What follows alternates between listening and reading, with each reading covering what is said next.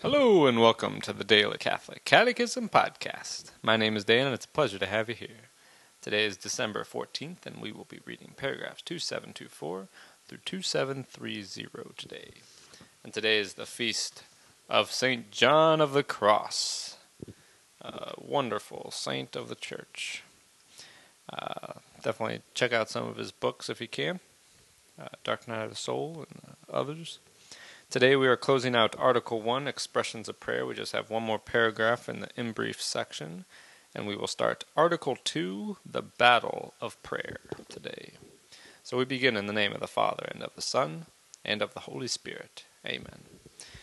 Contemplative prayer is the simple expression of the mystery of prayer. It is a gaze of faith fixed on Jesus, an attentiveness to the Word of God, a silent love. It achieves real union with the prayer of Christ to the extent that it makes us share in his mystery. Article 2. The Battle of Prayer. Prayer is both a gift of grace and a determined response on our part.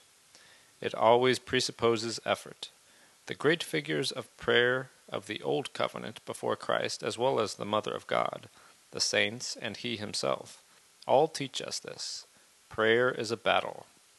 Against whom? Against ourselves and against the wiles of the tempter, who does all he can to turn man away from prayer, away from union with God. We pray as we live, because we live as we pray. If we do not want to act habitually according to the Spirit of Christ, neither can we pray habitually in his name. The spiritual battle of the Christian's new life is inseparable from the battle of prayer. Roman numeral 1. Objections to prayer. In the battle of prayer, we must face in ourselves and around us erroneous notions of prayer.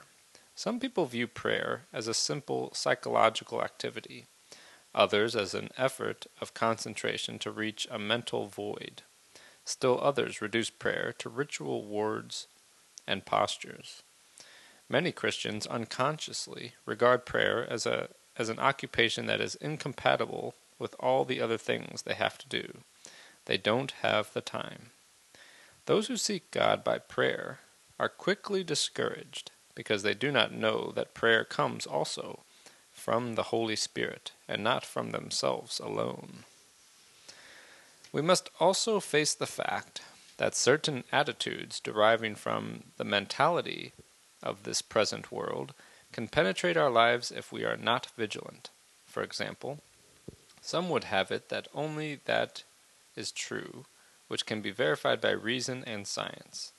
Yet prayer is a mystery that overflows both our conscious and unconscious lives. Others overly prize production and profit. Thus prayer, being unproductive, is useless. Still others exalt sensuality and comfort as the criteria of the true, the good, and the beautiful, whereas prayer, the love of beauty, philokalia, is caught up in the glory of the living and true God. Finally, some see prayer as a flight from the world in reaction against activism. But, in fact, Christian prayer is neither an escape from reality nor a divorce from life. Finally, our prayer has to confront what we experience as failure in prayer, discouragement during periods of dryness, sadness that, because we have great possessions, we have not given all to the Lord, disappointment over not being heard according to our own will, wounded pride, stiffened by the indignity that is ours as sinners, our resistance to the idea that prayer is a free and unmerited gift, and so forth. The conclusion is always the same. What good does it do to pray? To overcome these obstacles, we must battle to gain humility, trust, and perseverance. Roman numeral 2. Humble vigilance of heart.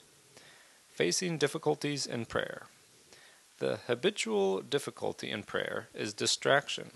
It can affect words and their meaning in vocal prayer. It can concern, more profoundly, him to whom we are praying, in vocal prayer, liturgical or personal, meditation, and contemplative prayer. To set about hunting down distractions would be to fall into their trap, when all that is necessary is to turn back to our heart, for a distraction reveals to us what we are attached to, and this humble awareness before the Lord should awaken our preferential love for Him, and lead us resolutely to offer Him our heart to be purified. Therein lies the battle, the choice of which master to serve. In positive terms, the battle against the possessive and dominating self requires vigilance, sobriety of heart. When Jesus insists on vigilance, he always relates it to himself, to his coming on the last day and every day, today. The bridegroom comes in the middle of the night. The light that must not be extinguished is that of faith. Come, my heart says, seek his face. Thus ends our reading today from the Catechism of the Catholic Church. The website is dailycatholicatechism.com, and you can email me at dailycatholicatechism@gmail.com. God bless you all, and may these teachings handed down by the apostles of Christ strengthen your faith and lead you to everlasting life. Amen.